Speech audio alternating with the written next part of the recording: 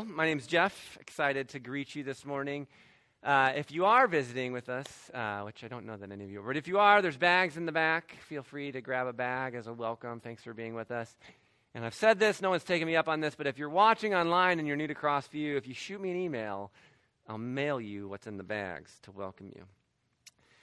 All right, I'm going to dismiss the kids. So we've got some kids already back there. If you're going to children's worship, you can go out that door. You guys good? All right. Awesome. And I will invite, we have ushers. We had some issues first service and didn't have ushers because of the weather and I think some plumbing issues too. So we're going to receive our offering. If you're visiting, please don't feel any pressure to give, but this is one of the many ways that we worship God. And I'm just going to run through a couple announcements. We're kind of going to be talking about Sunday school and small groups the next few weeks. If you are new to Crossview or even if you just have been unengaged for a while, it's a great way to reconnect. We take our community life very seriously. Sharpen is going to be starting up again next week. That's our college-aged group. And then the next 2 weeks, we're going to have a time in between services. So for those of you who come to second service, you need to come early. But if you can come around 10:15, in the back where those little tables are, our Sunday school teachers are going to be back there. We'll kind of talk through what we're going to be covering in our classes, and we'll be starting January 23rd with those. And then the other announcement this morning is the pancake breakfast coming up January 22nd. So if you have kids interested in going to camp, you need to talk to Sarah to be a part of that. And if you don't, but you want to support kids going to camp, you need to work up an appetite January 22nd and eat a lot of pancakes or buy a lot of pancakes and share them with your neighbors or whatever you want to do. But this is one of the ways we celebrate our kids. So anyway, that's that. So let's pray and we will dive in this morning. Jesus, we are so grateful for the many ways that you love us, that you meet us. We're excited to be here. The response after our worship songs is, we're excited to be together, excited to worship you, and we want to hear from you. And so we invite you to speak this morning. Our hearts are ready to hear from you, Jesus. Would you teach us your ways, because you are the way. In your name we pray. Amen. Well, in case you forgot, over the holiday break, we are in a series. We're going to spend a year in the Gospels. So I could say Happy New Year, which I do say Happy New Year, but since we're honoring the church calendar, we know it's not the new year in the church calendar. That was Advent, right? We are still in Christmas, which is why we still have our Christmas decorations up. There's 2 Sundays after Christmas where we celebrate. We look at some of the passages that look at the younger years of Jesus, the stories around his birth, and as we'll look at this morning, the only story we have of his childhood. It's a fun text. I think you'll enjoy it. But we're keeping Jesus central. We're talking about how do we arrange our time, and we're trying to arrange our time, even our days, our months, the way we think about our time in the year around Jesus. And so that's what we're going to be doing throughout this year. And to get us kind of thinking about what we're going to talk about today, I thought I would talk about tacos. I was home for Christmas. We just went to my mom's and came back, but I was in the kitchen that I grew up in, reminiscing a little bit about my favorite meals in that kitchen. My favorite meal my mom made was tacos. I don't know why. I love the taste. I think it was fun because you kind of put it together. I was not one of those kids who liked the shell. I like to break up the shell so they were like chips, and then I like to pour my meat on top of that, and then all the colorful bowls of vegetables and cheese. And then in our family, I'll share a little bit why, but the grand finale of my taco was pizza sauce and sour cream. Now, one of you laughs because it's a little odd, right? I didn't know that. I grew up in a family with some dietary restrictions between a few family members, and so we didn't eat spicy food. I didn't know about spice until I got to college. We didn't eat spicy food growing up. So we didn't have seasoned ground beef. We had plain ground beef. And we didn't have taco sauce. We never had taco sauce. We had pizza sauce. And I remember going to one of my college roommates' house. I think a bunch of us were staying at his house for the weekend. And his parents made us tacos. I was so excited. I got my shell. I broke it up. They're kind of, why are you breaking up your shell? I like to do it this way. I make my giant mound of food, and then I start looking for the pizza sauce. It's not on the stove. It's not on the counter. It's not in the fridge. And so I turned to the mom and I said, where's the pizza sauce?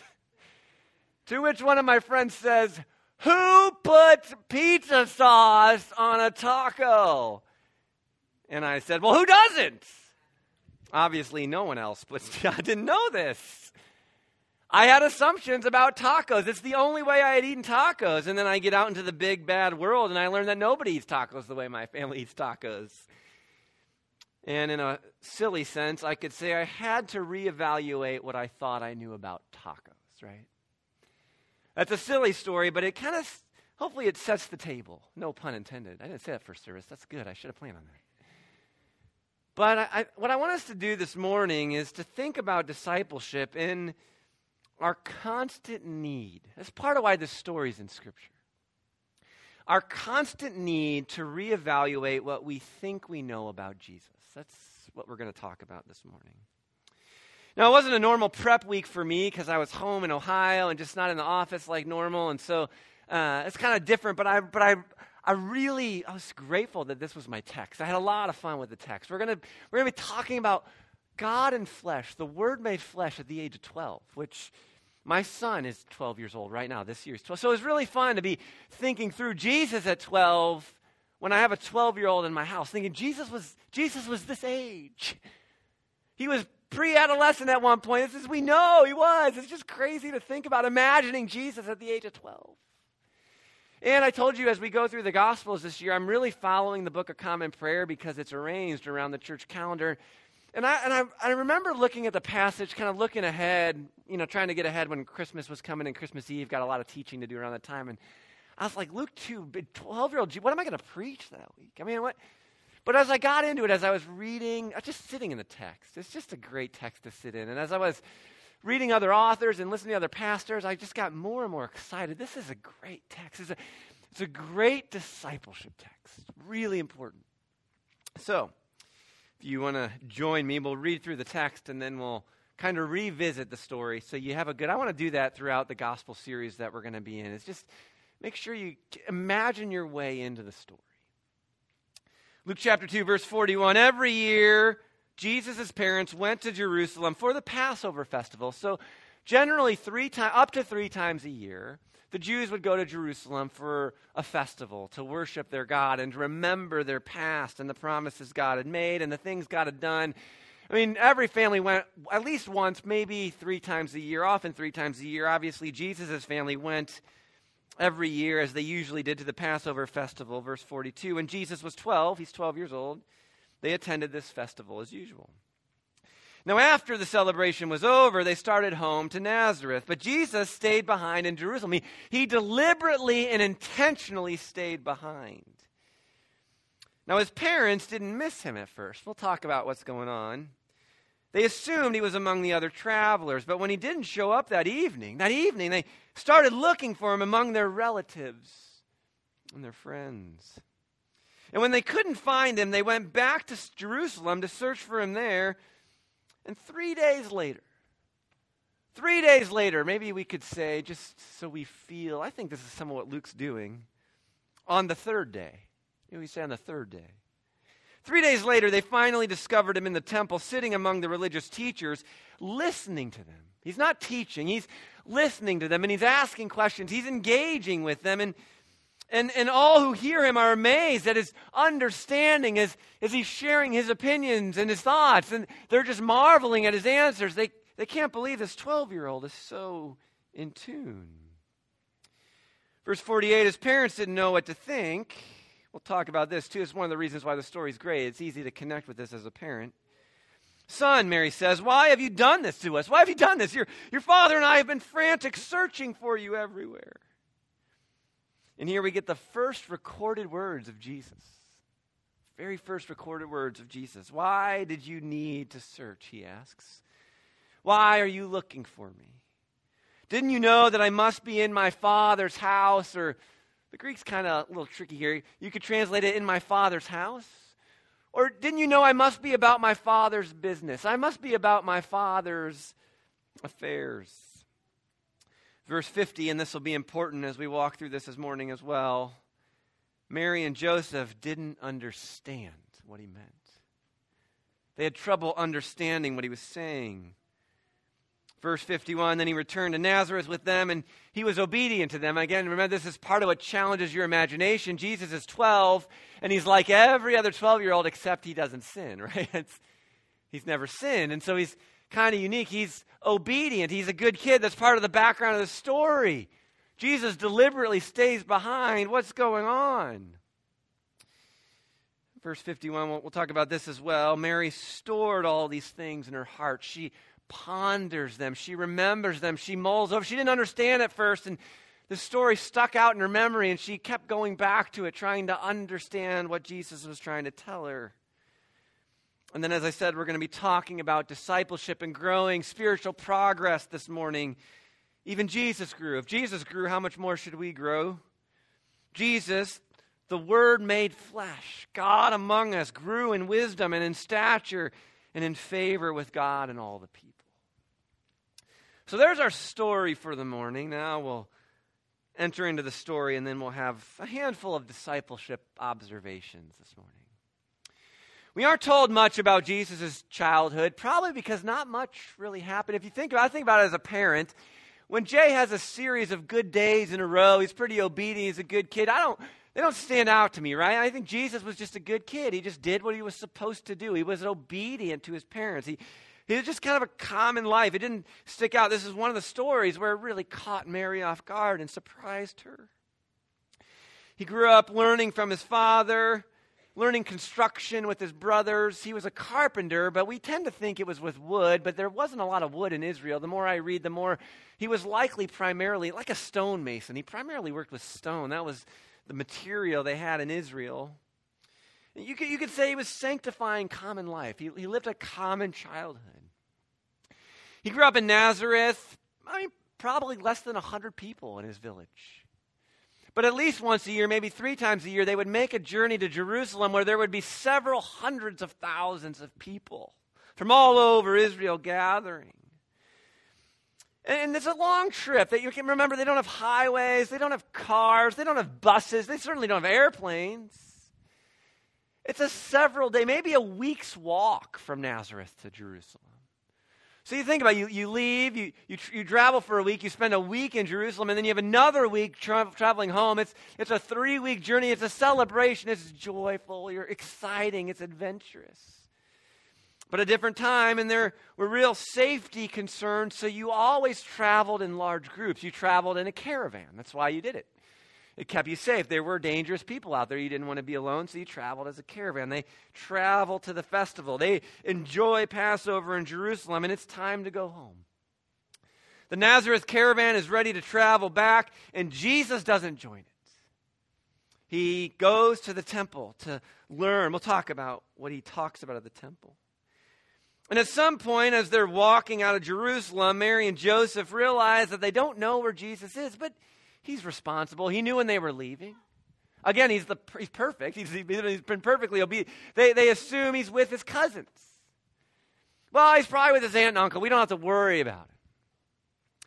Until it gets to dinner time. We'll see him at dinner time. Well, it's dinner time. It's the evening after their first day of walking. And Mary starts to realize she really doesn't know where Jesus is. She's getting frantic, anxious. We could say that Mary lost Jesus. She doesn't know where he is. And so Mary and Joseph, they want to rush back. And maybe they rush back immediately. We don't know. Maybe they rush back immediately and just start searching. But maybe it's nighttime. And as I said, it's not safe to travel at night. So maybe they sleep through the night. And then they have to walk the whole day journey back to Jerusalem and then begin searching. And then they go to bed and begin searching. The third day they find him in the temple. Now he's in the temple. And he's talking with the rabbis on the third day. Now, one of the things I want to do as we go through these Gospels, again, is to give you an appreciation for these authors and what they're doing, because they're brilliant. And I've said this before, Luke is the most like a historian in how he writes his Gospel. And so he's not one of the 12 disciples, and so he has sources. He has he's probably using the Gospel of Mark, and then he's got people, eyewitnesses that he's talking to. It's really important. The veracity, the truthfulness of our Gospels come from eyewitnesses. And one of his sources is Mary. It's clear as you read through Luke, it's clear that Mary is one of the people. Luke knows things that he would not know if Mary hadn't told him. Who else can confirm the virgin birth other than Mary herself? That's kind of personal to Mary. That's her thing. This story, obviously, it was personal to Mary. She's mulling it over. She's been pondering it. And Luke, you can imagine Luke sitting down, interviewing Mary, kind of taking notes. Well, the one story, Luke, that really sticks out to me was when Jesus was 12. I got to tell you about this. And she's kind of just giving the details. And I would imagine Luke asking, how many days? 3 days. So, wait, Mary, you're telling me it was the third day? Oh, man, I know where this story's going. Right, he's a talented writer. Man, this is the most important story ever written. If I talk about how you lost him and then found him after 3 days at the beginning and at the end, this is all going to come together. I think Luke's getting excited, right?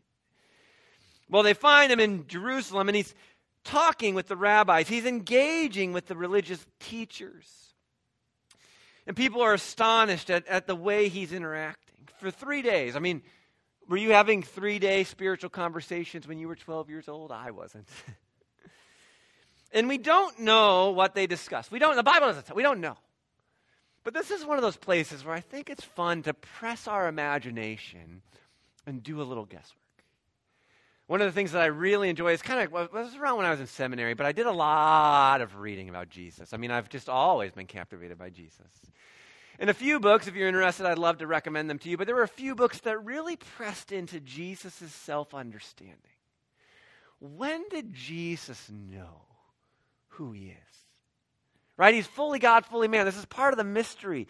I mean, it's hard for me to think that when Jesus is an infant laying in the manger, that he's just laying there, I'm God, I created all this, I'm just laying here, right? Like, I think at some point he had to kind of, and it's fun to we don't know, it's a mystery. How did this unfold? What did that look like? But it's easy for me to imagine Jesus at 12 having, obviously, he has some sense of his unique relationship with the Father. And it's his Father. I mean, the Jews would have prayed to our Father, but not my Father. I mean, this is something that Jesus taught us to pray to Abba. And you read through the Gospel of John, and maybe you get a little bit more feeling of how Jesus thought about this. I don't know that he would have said, well, I am the one who spoke all this into existence and everything exists for me right out of the gate. But he was starting to have a sense that I do what the Father says. That I am in the Father and the Father is in me. And he's starting to have a sense that he's got a unique calling and vocation and what's going to happen for the people of the world, for the people of Israel, and the Gentiles too. And I can imagine, because remember, I mean, you guys are really spiritual. You probably have like 25 Bibles at home, right? And you've probably downloaded like 7 different versions on your cell phone. You've got Bibles everywhere. Jesus didn't have a Bible. I know it's crazy to think about, but the Word of God still had to learn the Scriptures. And he did it by going to the synagogue. He didn't have a Bible at home to read. And so I could imagine he's in Jerusalem and he's got these great teachers who are learned of Scriptures, and he wants to hang around and talk because he's got this feeling that the Father has asked him to do something very important. And so he begins to ask them, tell me about the Messiah. I was in synagogue one day. Maybe when I was 7 years old, I remember the rabbi talking. He was reading from Micah. Where's the Messiah born? Bethlehem? Jesus, I was born in Bethlehem. Jesus wants to interact. I know something about how this is not just, this is for the whole world. What does Psalm 2 say about the Father and his Son and the Son's inheritance? I'm sure a lot of people talked about Daniel. Can we talk more about these Son of Man passages? Who's the Son of Man Daniel's talking about? Or maybe, and if you read through the Gospels, Jesus is clearly working out of what we read in Isaiah. It is kind of a roadmap for his ministry. I can imagine Jesus, he's 12 years old. He's read these passages in Isaiah 9, Isaiah 11. Tell me about the child that's going to be born. The government's going to rest on his shoulder? Isn't he called Wonderful Counselor, Mighty God, Everlasting Father, Prince of Peace? That's something to call a child. Who is this? And he's asking questions. Oh, and nobody took the suffering servant passages and made them messianic. Nobody did that. But you can almost imagine Jesus. Now, if we keep reading through Isaiah, I know I've heard it read. I know what the Messiah is going to do. But isn't there somebody introduced as a servant in Isaiah 42 who's anointed by the Holy Spirit? And doesn't that lead into Isaiah 53? And this one who's anointed, he's going to bear the sins of the world. He's going to suffer for the people. And I can just imagine that the rat, well, how are you connecting these things? No, and Jesus is just asking questions, trying to figure out what is this calling that the Father is inviting him into.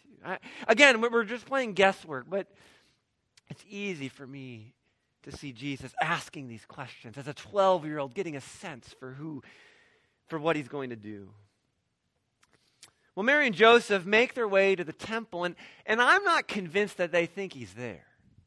You know, they probably check every house, every place they can, every family, every acquaintance, and they might be going to the temple because it's a natural gathering place. Maybe they want to go ask, have you seen our son? Maybe they're just desperate at this point. We've searched for 24 hours. We can't find anything. Rabbis, will you pray? Will you pray with us? But they show up at the temple, and unexpectedly, there Jesus is. And of course, again, this is the beauty of the story, right? Mary does what every parent would do. Immediate relief. Oh, you're okay. You're fine. And that lasts for maybe half a second. You're fine. Oh, you're not hurt, no bruises? I'm so mad at you. Why did you do this to us? Do you know how anxious and uncomfortable you made us, Jesus? What were you thinking? Right? And I was thinking about this because this is where Jesus is unique. I mean, we're talking about God and human flesh. And so he's not like every other 12-year-old, and so he carries this authority with him. Like if Jay was lost, my son, is 12, if he meandered off deliberately, intentionally for 3 days, I would be mad, and I would want an apology. I would almost push Jay until he's like, Dad, I'm sorry. Yeah, I was wrong. I was so stupid of me. I should have told somebody. But that's not what Jesus does here. And we're talking about Jesus, so we have to take him seriously. He offers no apology, and he makes no excuse.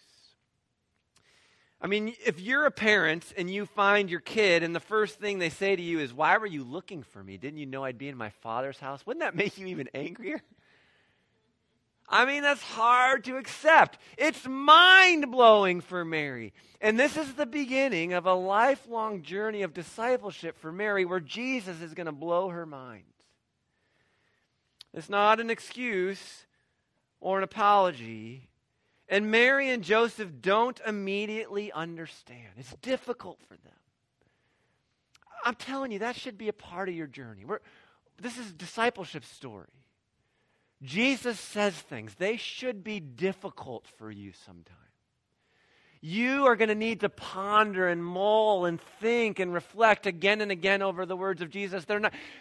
I keep trying to tell you, this is not a journey of immediate gratification. You don't understand it, so you wrestle with it for a while. This is not the last time people would find Jesus difficult and hard to understand. So one of the things that I'm hoping to do throughout this next year is to help you read the Gospels as what I just said, a discipleship manual.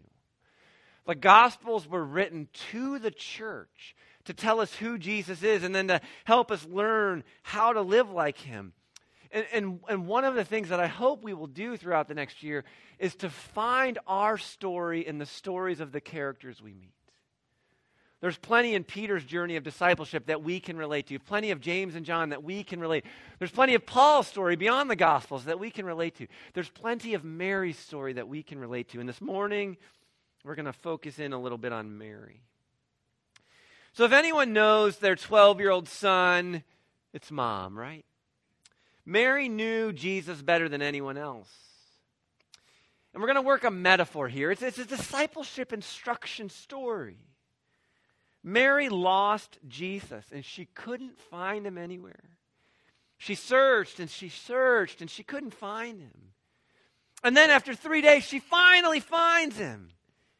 And he's different. I mean, he seems different to her. The response is not what she expected. Something has changed, it seems, to Mary. And Mary was forced to reevaluate what she thought she knew about Jesus. Again, that should be normal. If we're talking about an infinite God, you and I probably need to rethink things again and again and again. In fact, I heard someone say it this way: losing Jesus, seeking Jesus, finding Jesus, and then rethinking Jesus is how we make spiritual progress.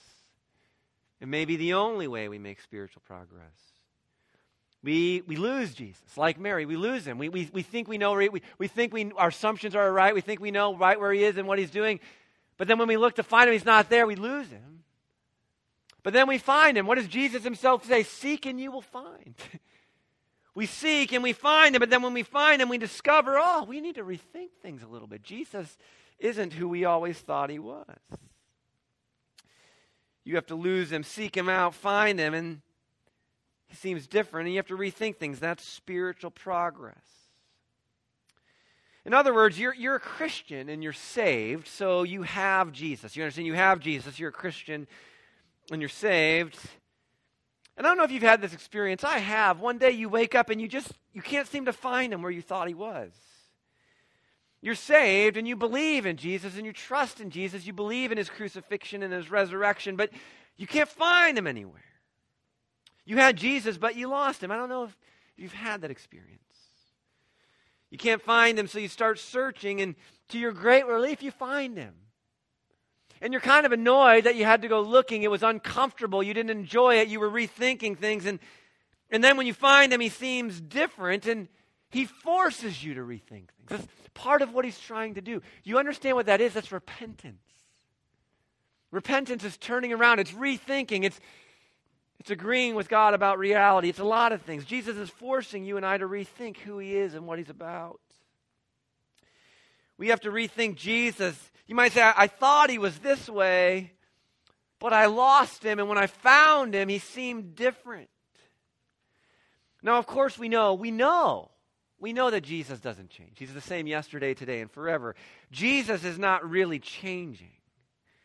What's changing is your assumption about who Jesus is, what he's like, and what he's up to. But from your perspective on the journey, it seems to us like Jesus is changing. We don't like it. This is an uncomfortable thing. We don't like losing Jesus, but it's maybe one of the only ways to make spiritual progress.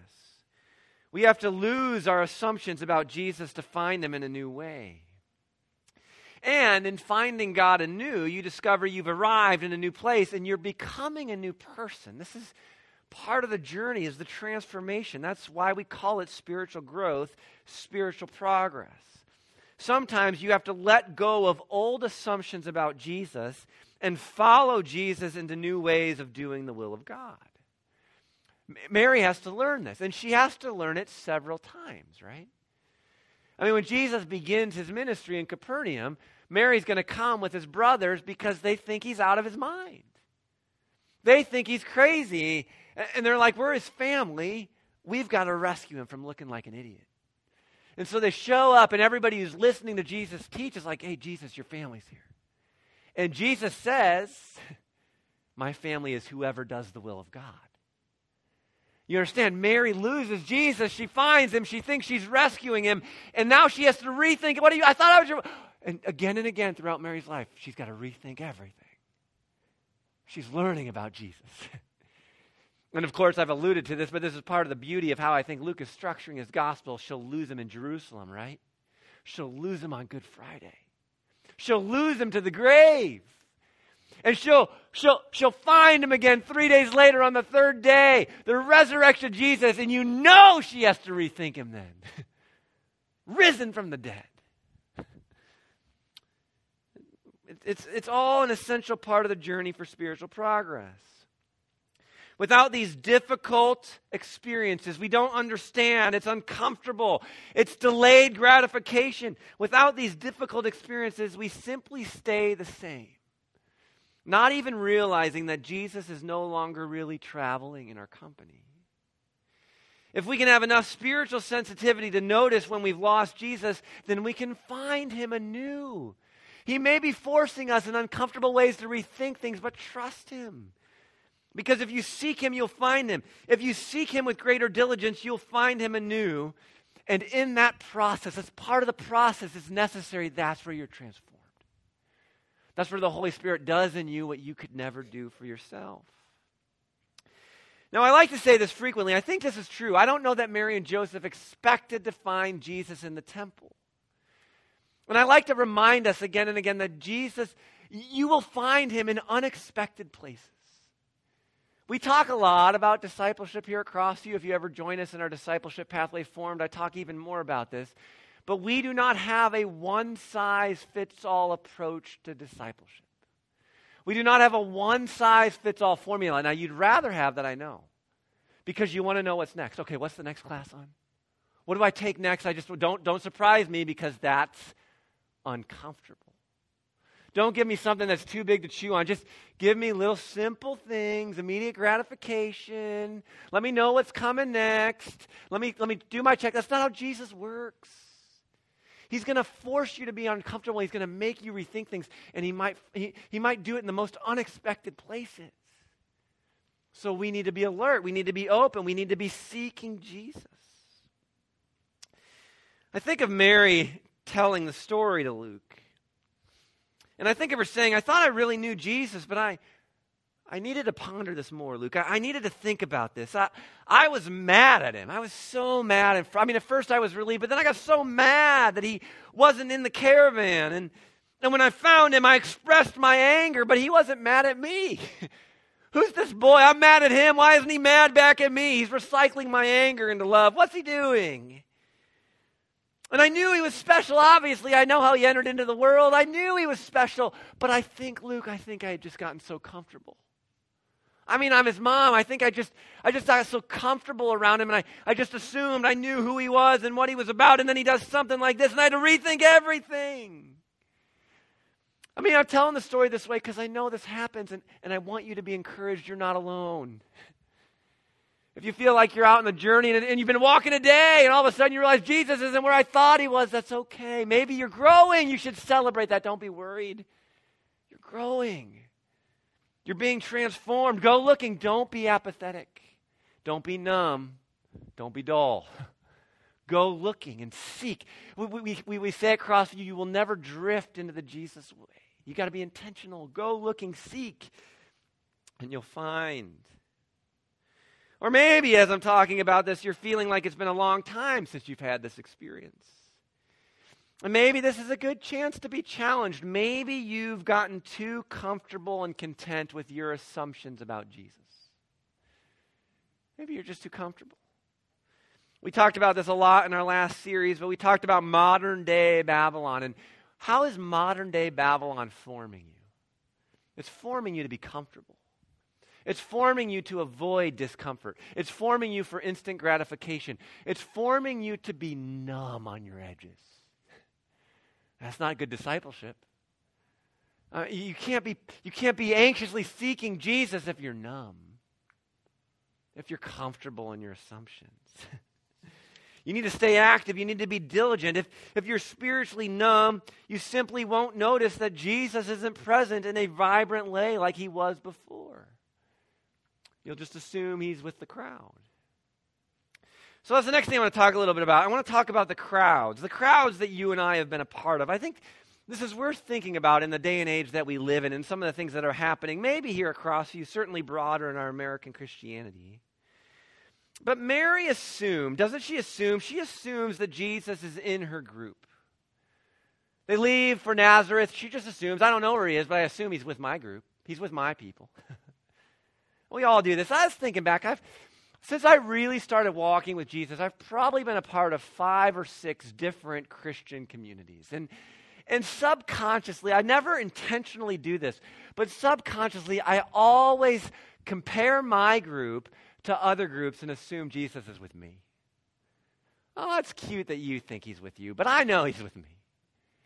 When I was in college, I was a part of a Christian group. I went to a big college. There were a lot of Christian groups. I would have never said this, but I always assumed he's really with us. But when I graduated, I was thankful that that's not true because I graduated, I get out in the working world, I realized the rest of the world doesn't operate like a college campus. If Jesus was only with that college group, he was there, he was moving, but if he was only there, I'm in trouble. So I had to enter a new group. And it turns out Jesus was at this other church I landed in.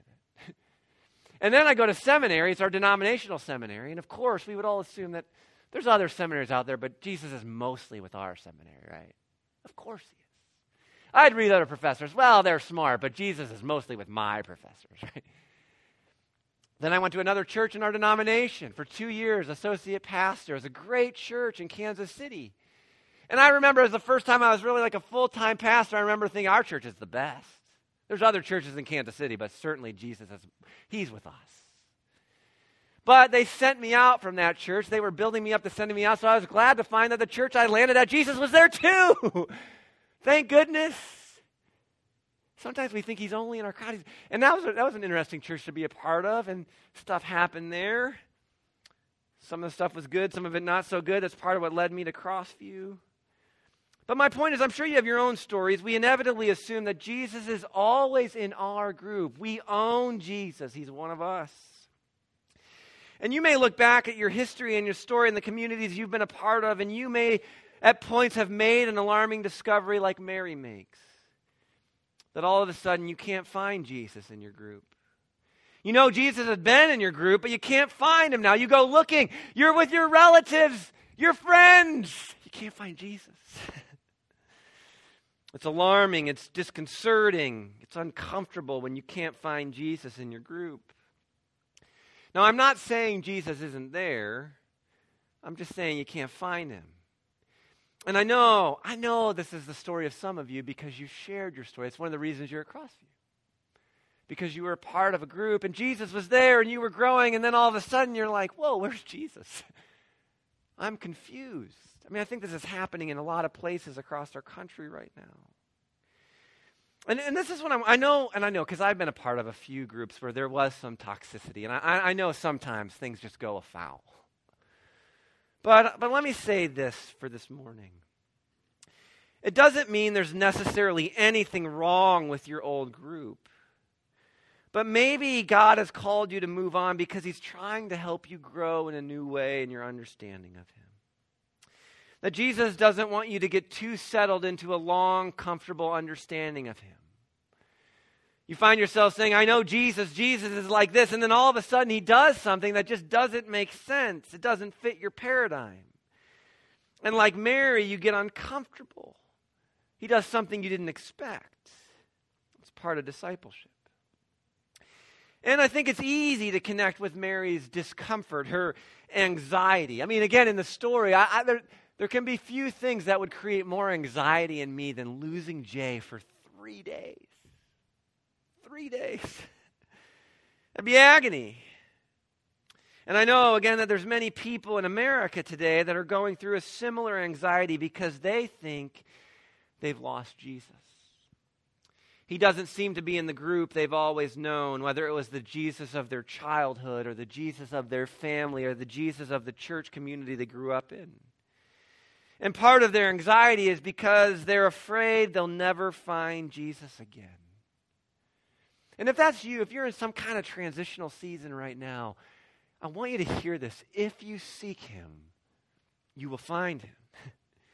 Just keep looking. I mean, if Mary and Joseph are going to teach us some things, and we're going to be encouraged because they struggle with the same things we struggle with, but we're going to learn from them as they follow Jesus, they kept looking. They didn't stop for 3 days. They were all in on finding him. If you seek him, you will find him. You may go through a difficult time, and it may last longer than you want it to. And he may not be in that familiar place, or he may not be as he's always seemed to be. But keep looking. You may even respond like Mary did. Your anxiety turns to relief and then quickly becomes anger. And instead of saying, as she could have, how could I have done this to you, Jesus? How could I have left you behind like that? I'm your mom. How could I have done that? Mary says, and you and I feel this, how could you do this to us? I mean, she's blaming Jesus. Now, Jesus accepts no blame. There's reasons for it. I do think blame is the game of the devil. But he accepts no blame, and he issues a gentle rebuke that says a lot in how he does it. But I was thinking about this in my own journey, in the communities that I've been a part of, and some of them have hurt me in the past. We often want to blame people. Like Mary, we want to blame. Mary blames Jesus. We want to blame God. We want to blame others. It's really tempting to blame people from your past when maybe they said things differently than you understand it now, or they taught you things, or just all kinds of stuff can happen in religious communities. And I want to invite you this morning not to be angry at God or angry at an old community that you were part of, because it doesn't do any good. It doesn't do any good to get upset at people. I learned this. Why did it take me 20 years to learn this? Why didn't they just teach me this when I was first coming to Christ? Just be thankful that they pointed you to Jesus. I think I'm in a bit of that myself. I look back at some of the communities I've been a part of, and I get real frustrated about some things. I had to make some serious mistakes because I was taught some bad things. I think I've learned a lot as I've followed Jesus. But I'm trying to not be mad or blame. Just be thankful that at that time in my life, they pointed me to Jesus, and trust that Jesus really is authoring my spiritual journey. And if I stay on the journey, I'm going to end up exactly where I need to be. Be thankful and love people who played a part in your journey. Don't seek to blame. Just be thankful. Gratitude goes a long way. Or quickly, another way of saying this is spiritual growth happens when you and I take responsibility for our own lostness rather than blaming others. I think it's one of the things that's happening here. Mary says, "Why did you do this to us?" And Jesus says, "Why are you looking for me? What are you searching for? Didn't you know I would be in my Father's house?" I talk about this a lot, but I love that the first thing that Jesus says is a question. You read through the Gospels and you will be amazed at how many questions. There's a book called Jesus is the Question. It's how many questions Jesus asks and how many questions Jesus gets asked, and he responds with a question rather than an answer. He's not a big answer man. He's a big question guy. And it's not because he's looking for information. It's not because he doesn't know. It's because he's usually trying to get us to move beyond whatever we're wrestling with and take responsibility for our own actions, for our own thoughts, for our own sins, for our own broken desires.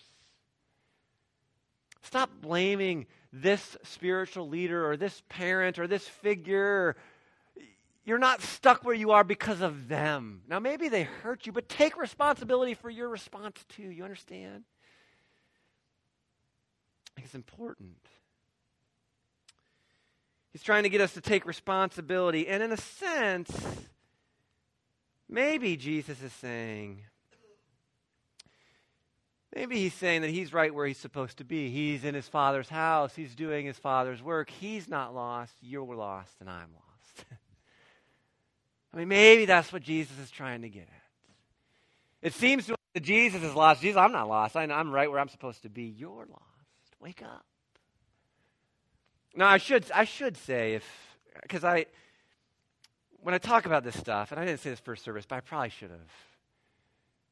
If we're talking about real spiritual abuse, like abuse of power and authority, sometimes that involves real deeper conversations. You can't just brush blame off in those situations. I do think we got to talk, but in general, some of the stuff that we get worked up about, practice gratitude, take responsibility. And some of the dark, abusive situations, sometimes you really were a victim, and I get that. That's not what I'm talking about here. But in general, you and I need to be willing to take responsibility, to own our lostness, to own our sin. Sometimes we're going to feel like Jesus is lost, that we've lost Jesus, but we haven't lost him.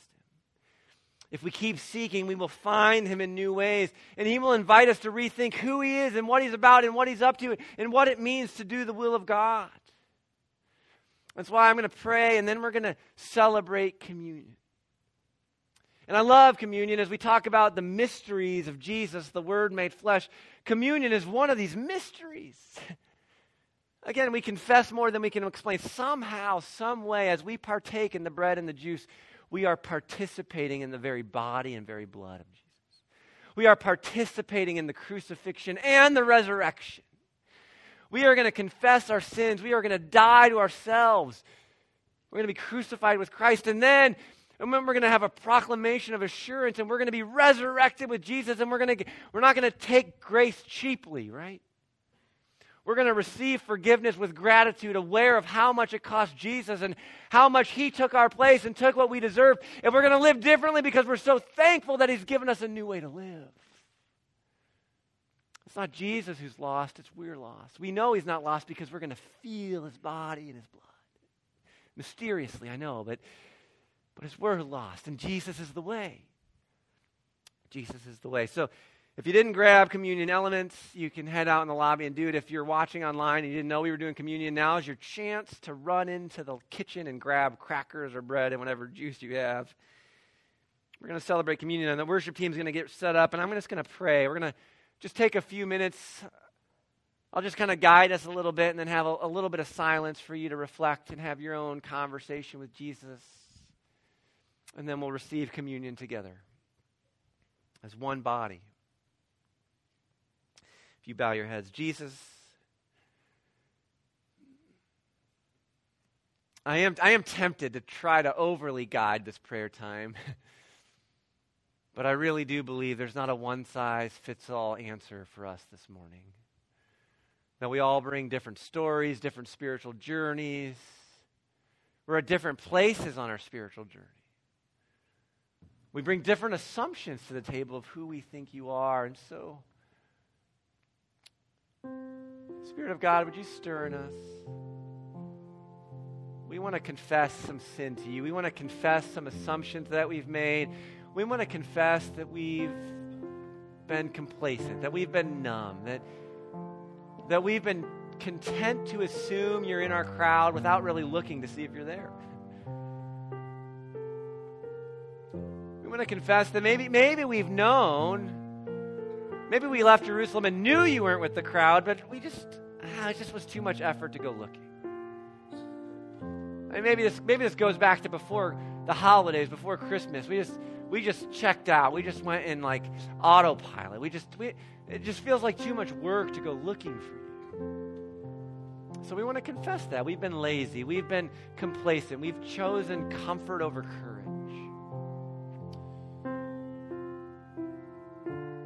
Ask you, Spirit of God, to speak to us, to convict us.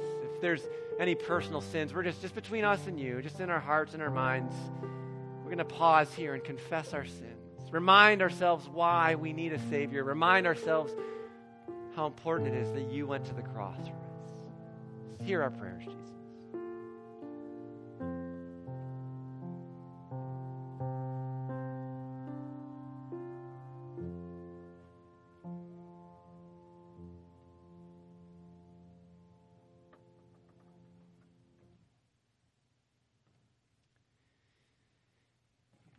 Lord, have mercy. Amen. I'm going to invite you, if you will, to take the bread. Maybe you don't just put it in the cup, but you hold it in your hand. You haven't lost Jesus. In the night in which he was betrayed, our Lord Jesus took the bread and he broke it and he gave it to his disciples, saying, "Take and eat. This is my body, which is given for you. Do this in remembrance of me."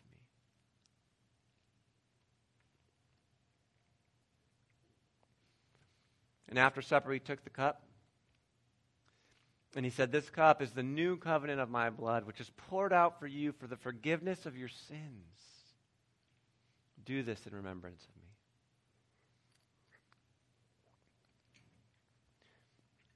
I'm going to invite you to stand and pray one more time, and then we'll sing.